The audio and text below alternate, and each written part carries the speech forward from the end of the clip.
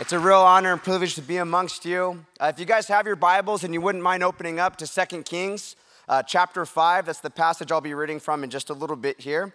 2 Kings chapter 5. And as you guys are turning there, to kind of give you a little bit of an idea of what my SEAL team was doing on the last deployment I was involved in out in Iraq, we were given the task of hunting down men that make suicide vests and those roadside bombs, IEDs. And while we're out there, we're working with this group. They're called the ISAF. It's the Iraqi Special Operations Forces. And one of our goals with these guys is to simply teach them how to fight their own fights. And so what's the best way to do that? Well, the best way to do that is not only train them on base, but actually go outside the wire and fight side by side with them. Well, if you can imagine a whole deployment going by, I'd say pretty good because we've bagged and gagged some pretty bad dudes. We're making the world a better place. And coming up on what looked like just enough time on the calendar to do maybe one more operation. And we weren't really sure if the ISAF was ready for us to pass that baton off to them, so we decided, hey, for this final operation, why don't we try and make it a sort of graduation operation? We'll let them plan the whole thing from the ground up, and we'll be there with them just in case things go bad. So they start from scratch, they're hitting the streets, and they need some intel. Well, they find this source that informs them about a man that's an Iraqi policeman by day, but at night, back home, as it turns out, he's one of these bomb makers that we're looking for. And to kind of give you an idea of the type of character that makes a suicide vest, oftentimes these guys are not very motivated to actually be the one to strap it on themselves. In fact, they have such a difficult time finding somebody to raise their hand and volunteer for that job that in some cases they just can't. And in one instance, what they did is they took two mentally handicapped women that had no idea what was going on, strapped them with these vests, shoved them off into a crowded marketplace as they watched from a distance, setting it off with a remote, killing these women and obviously so many more. This kind of gives you an idea of the type of character that we're up against. But the ISAF, they've got this guy's number. They figured out where he lives. They present the plan, how they want to approach the house, get in, grab the guy, extract. It all checks out, looks pretty good. But they did mention one of the unique thing, a little complaint. They felt they got shot at more than we did, and they thought they knew why. So we're like, okay, have at it. And they say, it's the color of your uniforms. We're like, really? The color of our uniforms? Not the way we shoot, move, and communicate, nothing to do with tactics. You think it comes down to the mere color of a uniform you have on. And they're just convinced of this. And so what they wanted us to do was to strip the American colors off of our Humvees, paint them up these ISAF colors, and then they had a pile of ISAF uniforms that they wanted us to put on. So all right, let's get this straight. You want us to put your uniforms on to blend in with you, to get shot at more with you. And they're like, yeah. It's like, fine, it's not about the uniforms. It's a great souvenir I'm taking home with me. Well, the funny thing is my dark complexion, start growing out a little facial hair, then get on one of these Iraqi uniforms. I'm walking around amongst my guys, and they're looking at me like, hey, Williams, you're really starting to blend in with those guys now, aren't you? I was embracing it. Well, in this final op, I'm standing up in the Humvee, that section called the turret, and I've got the 50 caliber machine gun in front of me.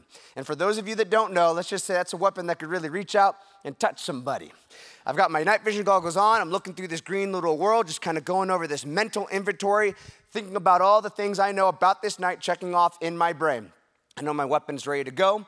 I know where this guy lives, how we're going to get in, grab him, extract. But one unique thing I know about this operation that truly makes it different than every other operation we've done up until this point, I know this is it. This is the final operation. And I can't help but to think about the fact that, man, just a matter of days from now, I'll be back in my hometown, Huntington Beach, surfing in the ocean.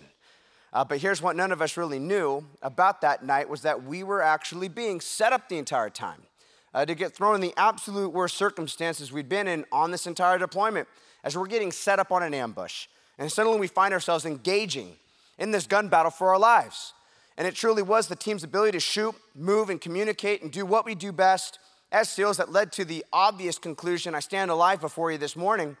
But I think it's good to remember that it doesn't always work out that way, especially this Memorial Day weekend. We need to remember that our freedoms are not free, and what are they paid for in? The currency of our soldiers' blood on the battlefield. In a very similar way, consider our eternal freedoms. They were paid for in the blood of our Savior at the cross. And so perhaps more on that ambush a little bit later, but I want to get into God's word, 2 Kings chapter 5 here, and set up a little bit of that road to becoming a SEAL. What led up to that point that night? And so 2 Kings chapter 5, I'm reading from the New King James Version. It says, now Naaman, commander of the army of the king of Syria, was a great and honorable man in the eyes of his master, because by him the Lord had given victory to Syria. He was also a mighty man of valor, but a leper. And the Syrians had gone out on raids, and they brought back captive a young girl from the land of Israel. She waited on Naaman's wife. And then she said to her mistress, if only my master with the prophet was in Samaria, for he would heal him of his leprosy. And Naaman went in and told his master, saying, thus and thus is the girl who is from the land of Israel. Then the king of Syria said, go, and I will send a letter to the king of Israel. So he departed and took 10 talents of silver, 6,000 shekels of gold, and 10 changes of clothing. Quick translation, he's bringing the equivalent of millions upon millions of dollars in gold, silver, and apparel. He's prepared to pay this guy off. Do whatever you got to do. We're going to find out this isn't something you can buy. Jump ahead to verse 9. We find Naaman on his way. He's en route. 150-mile trip he's making. Enemy-occupied territory. Verse 9. Then Naaman went with his horses and chariot, and he stood at the door of Elisha's house. And Elisha sent a messenger to him, saying, go and wash in the Jordan 7 times, and your flesh will be restored to you, and you shall be clean. But Naaman became furious. And he went away and said, indeed, I said to myself, he will surely come out to me and stand, call on the name of the Lord his God, wave his hand over the place and heal the leprosy. Are not the Abana, the Pharpar, the rivers of Damascus far better than all the waters of Israel? Could I not wash in them and be clean? So he turned and he went away in a rage. And his servants came near and spoke to him and said, my father, if the prophet had told you to do something great, would you not have done it? How much more then when he says to you, wash, be clean? So he went down and dipped 7 times in the Jordan according to the saying of the man of God, and his flesh was restored like the flesh of a little child. He was clean. Let's pray. Father, I just ask that you would just bring clarity to the scriptures here this morning, that you would speak to us collectively and individually, that you would have your hand upon every person here. I know that nobody is here by accident, because your word says you've appointed our times and our boundaries so that we would perhaps seek you and reach for you, though you're not far from any one of us. So Lord, just fill us up, build us up. May we grow in the knowledge of Christ and be more useful to you out there in the world. In Jesus' name we pray. Amen. Relevance of this passage coming up shortly, but like I said, a little bit of that road to becoming a SEAL. For me, fresh out of high school, just attending a local community college, you know that saying, if you aim at nothing, you will hit it. Unfortunately, that was my aim at that time. I wasn't passing any of my classes because I was ditching, hanging out with friends, going surfing, and now it's the end of the year, time to take finals, those big tests. And for whatever reason, it was that moment as I'm driving into the parking lot, it took that moment right there for it to just really sink in and hit me like, wow, I'm turning out to be a loser. I mean, the kind of guy that no young person wants to be. So I'm thinking, how do I turn this around? I'm sitting there in my truck about to take these tests. I don't stand a chance of passing, but I know this much. I don't want to live a wasted life. I want to do something meaningful, something significant. So I'm brainstorming and I come up with the perfect plan. I know what I'm going to do. I'm going to go become an Alaskan crab fisherman, deadliest catch. I'm watching it on Discovery Channel and I'm thinking, that's it right there, man. There's some bragging rights in that. And I almost went with that when the other idea popped into my head, like, wait, no. Why don't I join the military? And not just that, I want to go for it. I want to be a part of the most elite. I want to go through that most difficult, grueling military training. I know what I want to be. I want to be a Navy SEAL. And so sitting there in that school parking lot, I just make up my mind. That's what I'm going to do with my life. I'm going to be a Navy SEAL. And so my first order of business is this. If I'm going to be a frogman, I don't need to go to school anymore. Started my truck up and took off out of that school parking lot. Never took those tests. Of course, next up on the agenda, I got to let my dad know. Some bad news and good news as I presented it to him. So I let him know the bad news, what's going on at school. Of course, like any father at that point, it's a surprise to him. He's like, ah. And the good news, I was waiting for it. It's all right, Dad, I got a plan. I'm going to be a Navy SEAL. And so he's looking at me, and you can put yourself in his shoes. Here's your son. Hasn't demonstrated the discipline required to make it through the local community college, but now he's informing you he's going to go be a SEAL. And so he's just trying to reason with me. He's telling me, son, just so you know, joining the military is not like anything you have ever done in the past. This isn't playing ball or skateboarding. This isn't going to a local community college that when you decide you're over it, you could just stop. He says, if you join the military, maybe then you find out it's not for you, or suppose you quit and don't make it through SEAL training. Let's just be clear, you will still be in the military. And you're probably gonna pick up a job, like chipping paint off some boat off the coast of Japan. Well, for whatever reason, the way I operate is that was the motivational speech for me right there. I don't need the that a boy, you can do this, pat on the back. I need the, I don't know if you could do this. And so I know actions speak louder than words, so I'm preparing. I'm doing all the running, swimming, pull-ups, push-ups, days are going by, and he invites me into his room.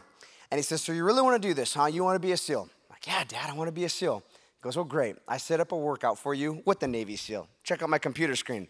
And I'll never forget looking over at the screen as I'm thinking, my dad doesn't know any Navy SEALs. And this little one-liner there, it just says, can Chad come out and play tomorrow? So I'm like, play? Like, Dad, let me get this straight. You met some guy off the internet that says he wants to play with me? And you're arranging this meeting right now? No, he's a SEAL, son. I'm like, you can't trust everything someone tells you on the internet, Dad. He goes, no, this guy's a SEAL. Like, all right, I'll go meet up with the guy.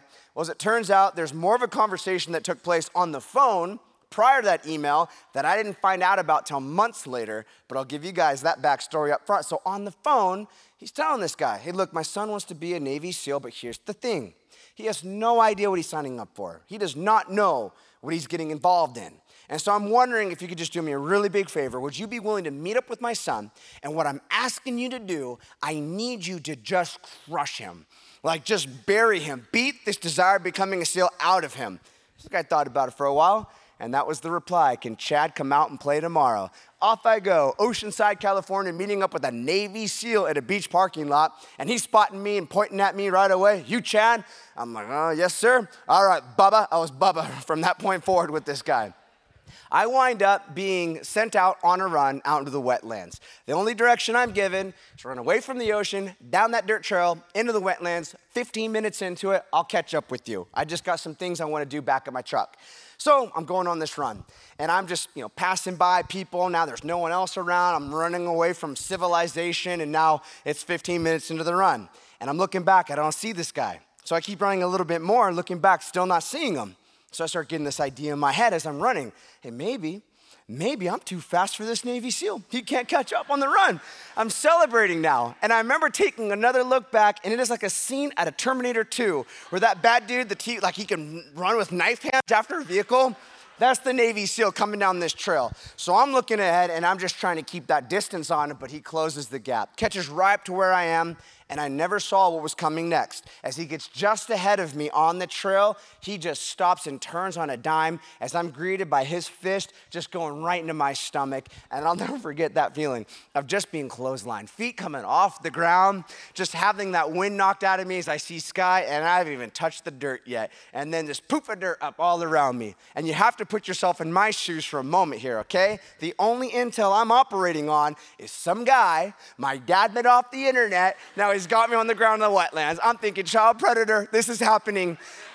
And it doesn't stop. He's jumping on top of me now. I mean, his knee is on my stomach, and then he's just ragdolling me. That sound of the threads of my shirt ripping, it's like still in my head to this day. Spit flying out as he's screaming in my face. It's hitting me in the cheek and the forehead. This guy's going nuts. I'm just trying to survive.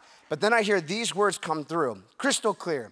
He says, you want to be a Navy SEAL? You better stay 3 paces behind me. And there was something about that moment right there where it's just like so much clarity, so many thoughts came to my mind. It was like time stopped, the pain lifted, and I realized this is it, and this is for real. It's not later on in SEAL training that I'm being called upon. This is the moment right now. If I quit right here, I just knew I'll forever be a quitter. Like if I throw in the towel right here, it's just gonna get way too easy to do that more and more and more. The way I respond is going to affect the trajectory of the rest of my life. And so I just affirmed this attitude of just like, dude, I'd rather die than quit. I'd rather die. And so he gets up and he says it 3 paces one last time, and he turns and he takes off. I've got the wind fresh knocked out of me after running as fast as I could. That's never happened again in my life. It's a singular event. I can't explain the feeling, and I hope I never go through that again. It was awful. And I'm getting up, I'm just growling and groaning and going after this guy. This goes on for miles down this trail. He's trying to shake me. I'm staying on his heels. I'm suffering, staying with him. And we finally get to this point where he ends it. And I'll just say, looking back in hindsight, after having gone through SEAL training, which is some of the most difficult, hands down, maybe I could touch on it in a little bit. Looking back, I never went through a more difficult singular workout. just a singular moment of suffering. I should call it a beatdown session, this encounter with this Navy SEAL, Scott Helvenston.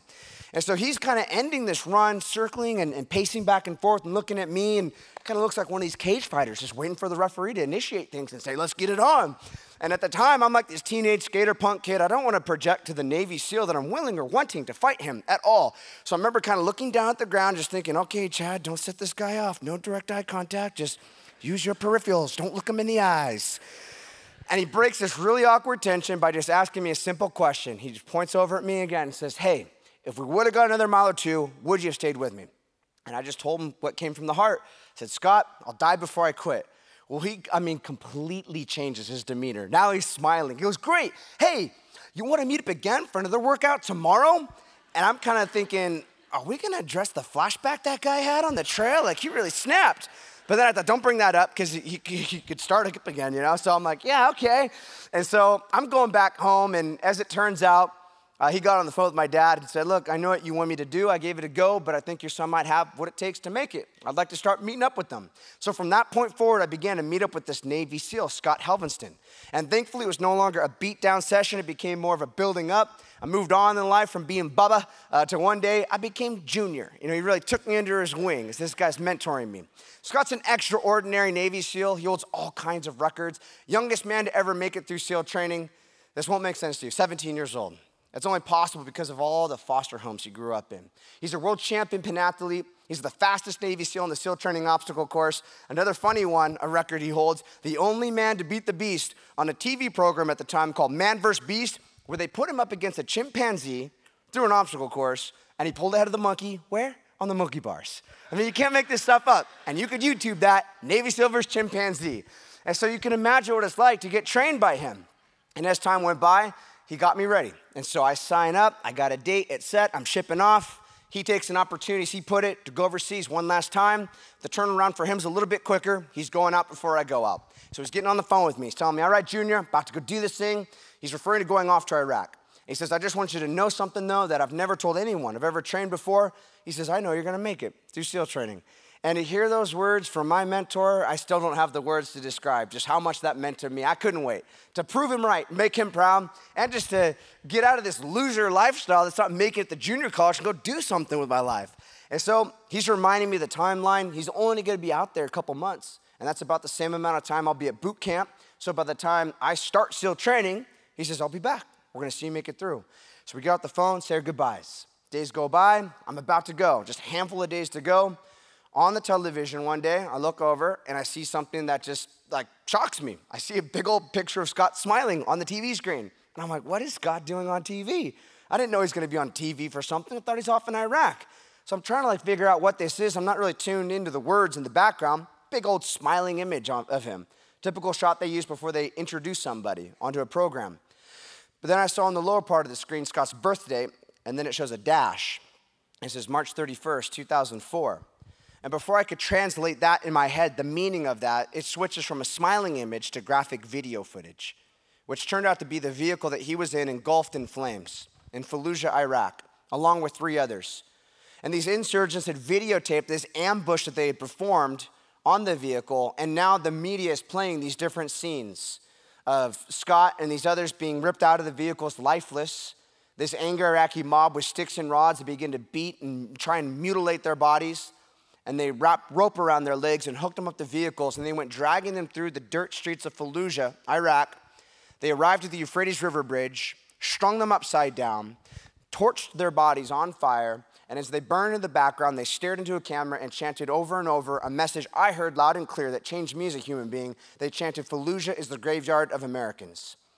I think pretty needless to say, I'll never have the words to describe just what that moment and all the surrounding moments are like. I think that there is a little bit of a lesson for all of us in terms of dealing with adversity. You know, in the SEAL teams, part of our SEAL creed, it says that we are forged by adversity. And so the thing is that everyone faces adversity. You don't make it as far as you've made it in life without having faced some adversity. And there will be more. It's imminent. Not a matter of if, but when. You can't control that. It's going to invade your life. You're going to get bad news. Something awful is going to happen. I hate to be the bearer of bad news, but you have to be mentally prepared. If you can't control the fact that you're going to face more adversity, what's the one thing you still can't control? Your mind. You have control in that sense. You are the determiner of whether or not that adversity will be what we could call a wing or a weight. Will you allow it to be a weight that just sinks you, leaves you knocked down, never to get back up again? People see what he or she gets hit with and go, wow, they're never coming back from that one. Or do you find a wing in the moment, which is just really a way to rise to the occasion, to get some altitude, be forged by that adversity rather than fail because of it? And so you just need to know that in advance. You're going to get hit. It's going to come as a surprise, but what are you looking for immediately? You're looking for, how am I going to be forged by this? How am I going to be shaped and molded by this? And it's case by case. You know, in that situation with Scott, I think the forging process really began as I reflected on that last conversation I had with him. And he says, Junior, I know you're going to make it through SEAL training. So I had his name written on the inside of my hat. It's a constant reminder, a motivation to make it through. I entered into SEAL training. I'm not going to lie, at the time, a big part of me was fueled by revenge. And that's not a good fuel to live off of, but it's just kind of where I was at. And those reasons would mature along the way. I was a part of BUD/S Class 254. And BUD/S is basic underwater demolition SEAL training. This is where the rubber meets the road. By far, the most difficult military training, hands down.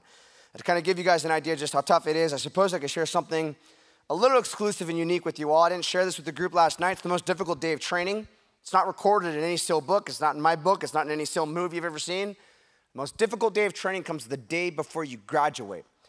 And to kind of set that up, you know, the first day of training, amongst all the tortures these instructors put you through, just you wind up doing thousands of push-ups and pull-ups and sit-ups. You run hundreds of miles throughout training. You get surf tortured. I don't think it's any secret that in the SEAL teams, you see it all over social media nowadays and Instagram, you know, special forces. We have dogs in our platoons we use as attack dogs and bomb dogs. But what you might not know, you get a little dog at the beginning of training. And that might sound kind of cool to get this little puppy in the beginning, but here's the deal. The last thing you want to deal with at the end of a very long day of training, some whiny, poopy, peeing dog keeping you up all night. It's like a little torture device, and the instructors know the sleep deprivation it'll put you through. But you know that saying, man's best friend. It's true. You know, whether you like it or not, this dog does kind of begin to grow on you as you're looking out for him and loving on him. He's your little ally, your little buddy. I named my dog Nacho, all right? Nacho! But like I said, getting around to this most difficult day of training, the day before you graduate, in order to demonstrate that as a Navy SEAL, you are prepared, if this is what's required of you, to take life. You have to take this dog that you've loved and looked out for. It's with your own bare hands. You have to turn and break its neck. I'm just kidding with you guys. You don't do that to a dog in SEAL training. No. You do it to a cat, so no. All right, I got to be really clear here. That is not true at all right? I just wanted to lighten up the mood a little bit, and apparently many of you have the same sense of humor I do. I'm sorry for the 1 in 100 of you that are very upset by that. Please forgive me. Hopefully I can win you back over by the end of this. So, I mean, we're just talking about some truly real heavy stuff, right? That's a fictitious story, a wives' tale that's out there. How tough is SEAL training? I think the numbers speak for themselves. Class of 173, 13 by graduation day. That graduation day, man, that was one of the happiest, most fulfilling moments of my life because I just achieved this thing that I thought was like the ultimate. And not only was it one of the happiest, most fulfilling moments of my life, I would say it didn't take more than 24 hours before I felt like I began to go downhill, circle the drain, and I couldn't understand why. The wind was just taken out of the sails from that point forward. But it was years later I heard these words spoken by a Christian philosopher where he says, one of the loneliest moments a man will ever experience is when he's achieved that which he thought would deliver the ultimate. In the end, it lets him down. And what he's referring to is something, again, I think everyone here is familiar with, at least to some degree. It's that human condition. The whole idea that the grass is always greener on the other side. You know, we're not quite fully happy, satisfied, content with where we're at. Well, what do you want? Just want a little bit more. And so we buy into this belief that if I just had this achievement, this goal, whatever it is, relationship, then I would be satisfied. And so you put in all the work, you have the drive, the discipline, and the blood, sweat, tears, whatever it takes to get to this goal. And you get there and you eat it up, you're satisfied, but what happens? Satisfaction doesn't last. What do? Step back for a moment, you put on your thinking cap. All right, I know what it is. The reason this didn't give me lasting fulfillment is because I didn't go for something big enough. If I really want it to last, I need to raise the bar, man. I need to go that next rung of the ladder. So now we're shooting higher, thirsting for that new one. And we put in all that work, we get there, we drink it up, and this one satisfies you. But what happens? You get hungry and thirsty all over again. It's a vicious cycle, and seemingly there just is no end point. But there is an end point, and that is the whole point to that quote of one of the loneliest moments a person will ever experience. When they've achieved that which they thought would deliver the ultimate, in the end, it lets them down. What happens when you finally arrive at a place where, unlike all the previous times before, you can't say, well, I'll just go to the next rung of the ladder? No, you can't do that this time. Well, why not? You're at the last rung of the ladder. There is nothing else to climb up. What about when you're at a place where you go, you know what, I'll just gain a little bit more elevation, climb up the mountain a little bit higher? No, you can't do that this time. Why not? You're at the peak of the mountain. There is no more elevation to climb. And yet, like all the other times before, you're hungry and thirsty for more. But unlike all the other times, there is no next. That's where you get those words. And you see it in the lives of so many that, in a sense, have climbed the peak of their mountain or climbed to the top of their world. And professional athletes and rock stars, movie stars, what do you see going on inside of their lives? Constant drama. They're destroying their own lives with drugs and alcohol, getting to go to parts unknown. What a dream job. He's taking his own life. And we're like, why? Don't you know what you have? Don't you know what people would trade to be in your shoes? But maybe that's just it. Having all that the world has to offer is not all that it's cracked up to be. And we don't like to hear that. We don't want to buy into that or believe that. We want to believe there is something more. But that's all the world has to offer. And Jesus, the wisest one that ever walked the face of this planet, he framed it perfectly when he says, what's it profit a man if he gains the whole world, but in the end loses his soul? That's the real problem right there. You can gain the whole world, but if your soul is not right with your maker, you will have no peace here on earth. And so in a sense, becoming a seal was my version of gaining the whole world, but my soul wasn't right. And if we have no peace with our Creator, have no expectation to experience peace here on earth. I didn't go on some spiritual quest at that point. I thought, man, that's it. That's all there is to life. If anything, go overseas, get a little get back, for Scott. And so I was just kind of doing whatever made me feel good then at that time. So I worked hard and kind of adopted the whole play hard mentality. Scaring family and friends. They're confronting me, saying, look it, your lifestyle is going to get you killed or somebody else killed. I decided, let's just get them off my back, buy another night, a little bit more time. I'll go to this church thing with them. They want me to go some evening thing, I'll go. I haven't been to church in a long time. I'll punch my card in, and by the time this thing's over, they'll go to sleep. I'll fall off their radar. They'll be happy, and then I'll go do what I really wanted to go do, with the night. So we go. And this passage gets opened up, 2 Kings chapter 5. And there's a pastor by the name of Greg Laurie that was teaching from it that night. And so if we could break down 2 Kings chapter 5 here, remember Naaman, here he is, this commander, this mighty man of valor. Sounds like the guy could have been a seal had there been such a thing during his time. He's this mighty man of valor, but he was a leper. And how serious was leprosy during the time of Naaman? Well, let's put it this way, a little worse than a case of eczema. Jesus, looking back, said nobody during the time of Naaman had ever been healed of leprosy. It's a death sentence. And so circle back and picture Naaman's life like this, if you would. So much for all that success. So much for this outward man. Fearlessly leads his men into battle. The armor that he wears. Underneath that armor, what's really going on, Naaman? Underneath that clothing, what's really going on? Well, what's really going on is he's deteriorating. He's falling apart. He's literally a dead man walking. Well, as I was listening, I related with that guy right there. And if you think about it, maybe some of you can relate with that person as well, because who are you? Who are you in front of your coworkers and family members and friends? When in reality, there's some other issues going on underneath that armor that they don't even know about. And you feel like that dead man or dead woman walking. So I find myself captivated. I'm listening, and no doubt about it, Naaman has probably tried everything he could do to fix himself, but it is the impossible. But this little servant girl speaks up, unsung hero. She says, if only my master would see the prophet who's in Samaria, he would heal him of his leprosy. Naaman's desperate, so he needs to get the okay from his king. King says, I'm sending a letter with you. He's going enemy-occupied territory. He needs to go see this guy that serves the God of Israel. He gets there to the door, and he's not even at the door. Instead, what does he do? Sends a servant to the door. Huge disrespect. And the servant tells him, basically, go dip yourself in the Jordan River, and you'll be clean. And the way Naaman took that, we don't gotta wonder. It says he became furious. And he explained exactly what his expectation was. He said, I expected that guy was gonna come out of his place and wave his hand over the place and call on the name of the Lord his God and strike the leprosy away. He was expecting some real special effects and a red carpet treatment. Does this guy have any idea who Naaman is, the mighty man of valor? Instead, he gets treated like a normal, like a less than normal, and it infuriates him. He could probably just about have that guy's head right now.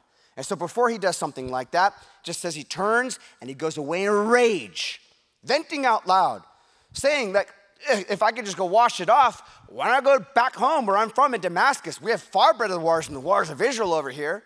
And so as he's leaving in this rage, if you haven't caught it yet, what's his real problem? I think the leprosy is just a symptom on the surface. The real problem underneath it all is his pride and his ego. It is getting in the way. And if he continues in that direction, he's dead. Here's the neat thing is that he's surrounded by some men that care about him, and they're not going to let him off the hook that easy, even if it's a little bit of a confrontation. I'm sure it wasn't easy for them to speak up to the Naaman. And they're saying, look, Naaman, you know if this guy came out and gave you some big, great thing to do, you would have done it, which is true. I mean, if you think about it, use your imagination. What if the guy did come out, roll out the red carpet, really stroke his ego? Oh, Naaman, your reputation, precedes you. If we got something only a mighty man of valor can do, it's going to take strength and might and mental toughness. It starts with broken glass, kick off your shoes, and then we got a CrossFit exercise. You finish the WOD in time, and you'll be fixed of your leprosy. What would Naaman be like then? He would be like, bring it on. Show me where to start. But because it's such a simple thing, what did it seem like to him? A foolish thing. We can't miss that. That's exactly what it says about the preaching of the cross. So many people think of Jesus as foolishness to them. Well, no doubt about it, Naaman here is in a state of perishing, but something these guys say, somehow God uses. It wasn't brilliant, but that's just it. God could speak through any one of us. He could take the littlest things that we say that we don't even remember saying to somebody, and it just rocks their world because he's speaking through that. I know that for a fact because one of the people that spoke into my life was another Navy SEAL by the name of Jeff Bramstead. And I wasn't a believer at the time, and he'd call me up, and I was just telling him, man, I'm not experiencing, I don't know. I don't feel like anyone at church. Maybe I'm missing it. Maybe it's not the right time. I've prayed the prayer, I don't know how many times, and I'm just not experiencing it. And he goes, I don't know what it is, Chad, but I do know this much, that God will not work with you until you give him an empty template to work with. It seems that you're probably keeping some things on the table. And he was 100% right. I didn't want to give it to him, but in the back of my mind, there were some things that I was holding back. I always thought that when I prayed the prayer, I was making a pretty good deal with God. I was willing to give up about 98% of things, but there's a couple things I never intended to give up. And so he says that to me, and it took years. It was years later when I finally made that 100% commitment to the Lord, gave him an empty template. And I call him up, and I let him know, man, I became a Christian. This is the real deal, new creation. I go, hey, man, remember that time that you said to me, God will not work with you until you give him an empty template to work with? He goes, no.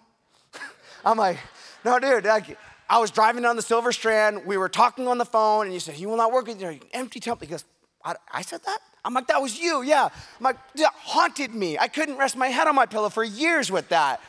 And so the littlest things that you say, you never know. So these guys just say, if he gives you some big, great thing to do, you would do it. Naaman decides, all right, I'm going to go do what they want me to do. He wants me to do. And by he, really, the God of Israel. I think he gets it now. It's not just a matter of dipping myself in some water. I'm sure he's done that many times. It's that in order for me to live, I must die. I have to humble myself. I have to go to my own funeral.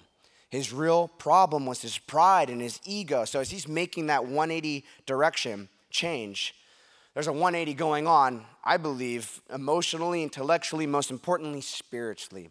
He's denying self, walking out there, peeling away that armor that would need to go, really being transparent, dipping 7 times. When he comes up that 7th time, brand new skin, like that of a baby. That's what it says in the little Hebrew.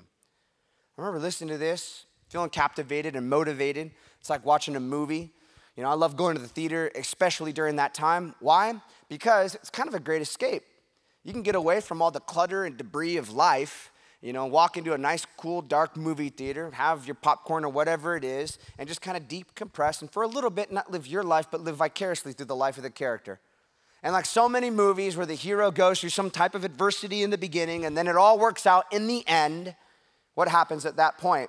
Well, at that point, usually where the hero wins, gets the girl in the end, the credits roll. And what does that mean?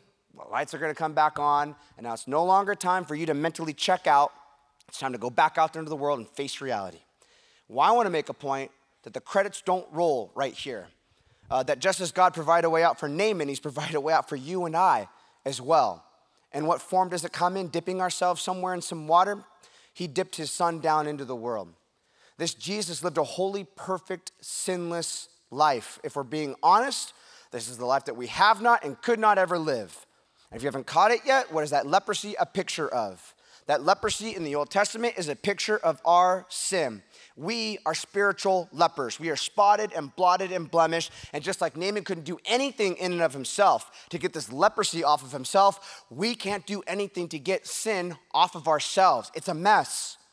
But when Jesus went to the cross, he went there with purpose. What was the purpose of him going to the cross? It's explained explicitly. You can't miss it in the Gospels. It's simple. It's very black and white. To save his people from their sin. He takes this stuff that we're covered in and he switches places with us. He takes our leprosy, as it were, our sin upon himself, trade skin, so we could be lavished with God's grace and his mercy, paying the penalty of our sin in full at the cross. He paid what we'd owed. The wages of sin is death. And then he rises again from the dead. And that is very significant because there's no Christianity without it. Do you believe that God rose Jesus again from the dead? It validates he really was who he claimed to be. Theologically, we know why he went to the cross. We just said it, to save his people from their sins.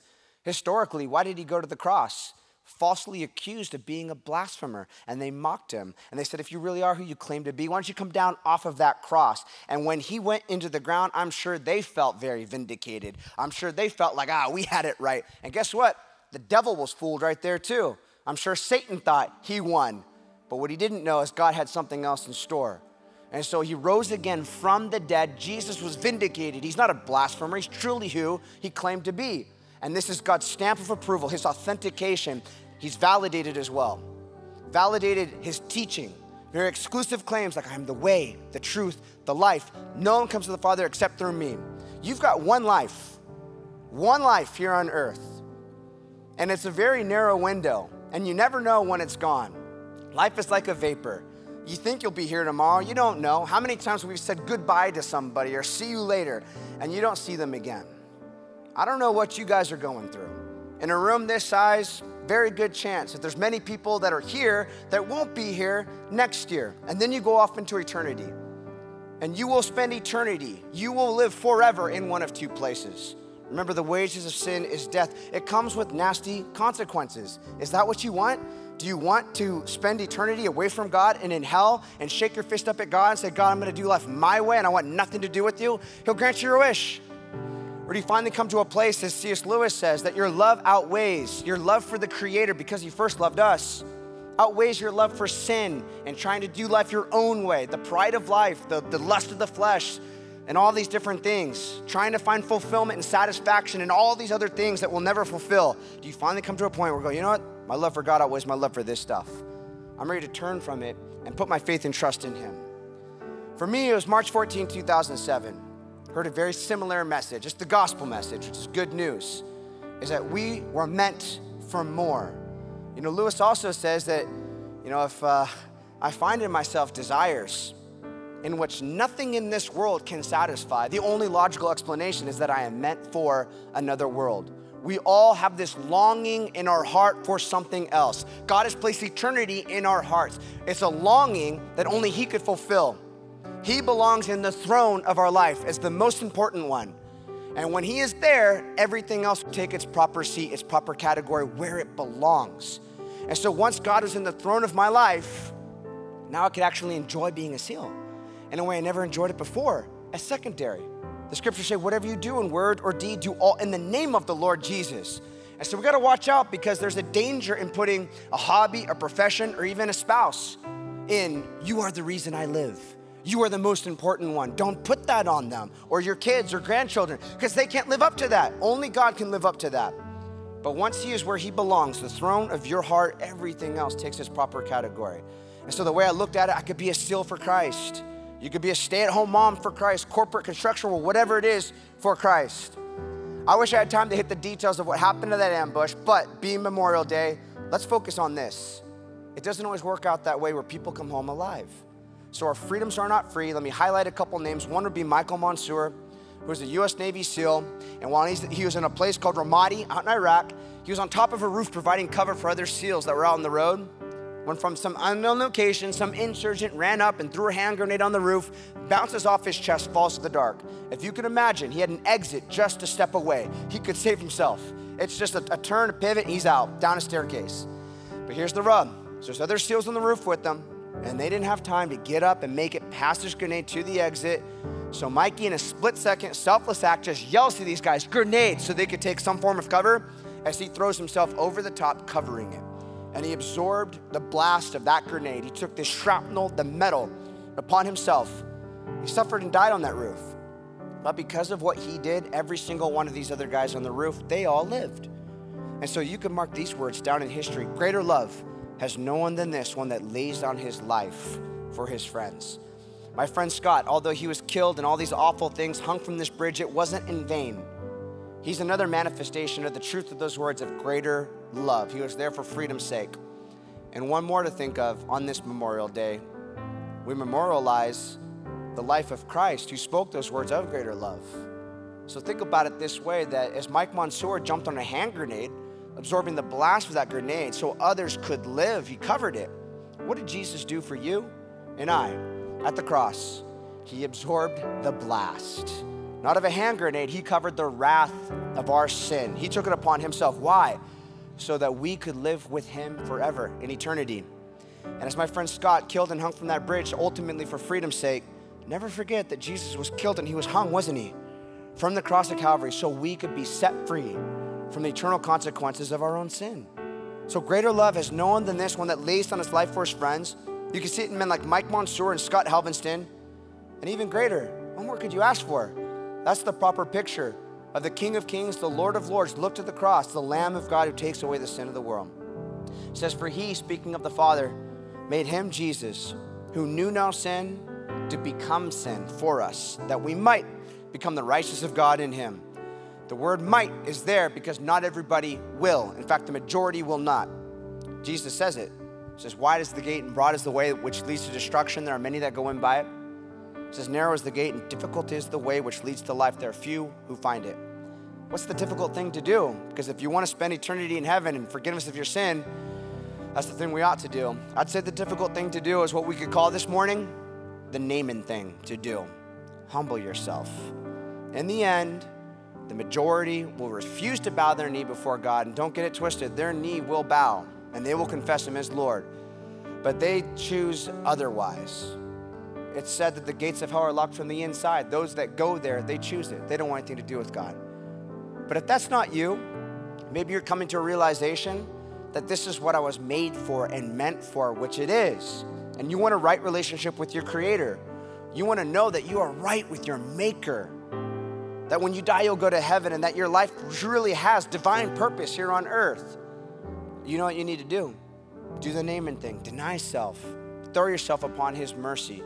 Put your faith and trust in Jesus as your Savior. Why do we call him Savior? He saves you from your sin.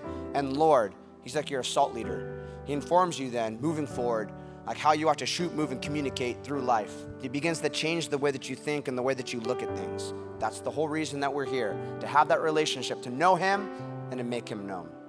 So let's pray together and open up an opportunity for any man or woman here that needs to get right with their Maker. Jesus says, if you confess me before men, I'll confess you before my Father who is in heaven.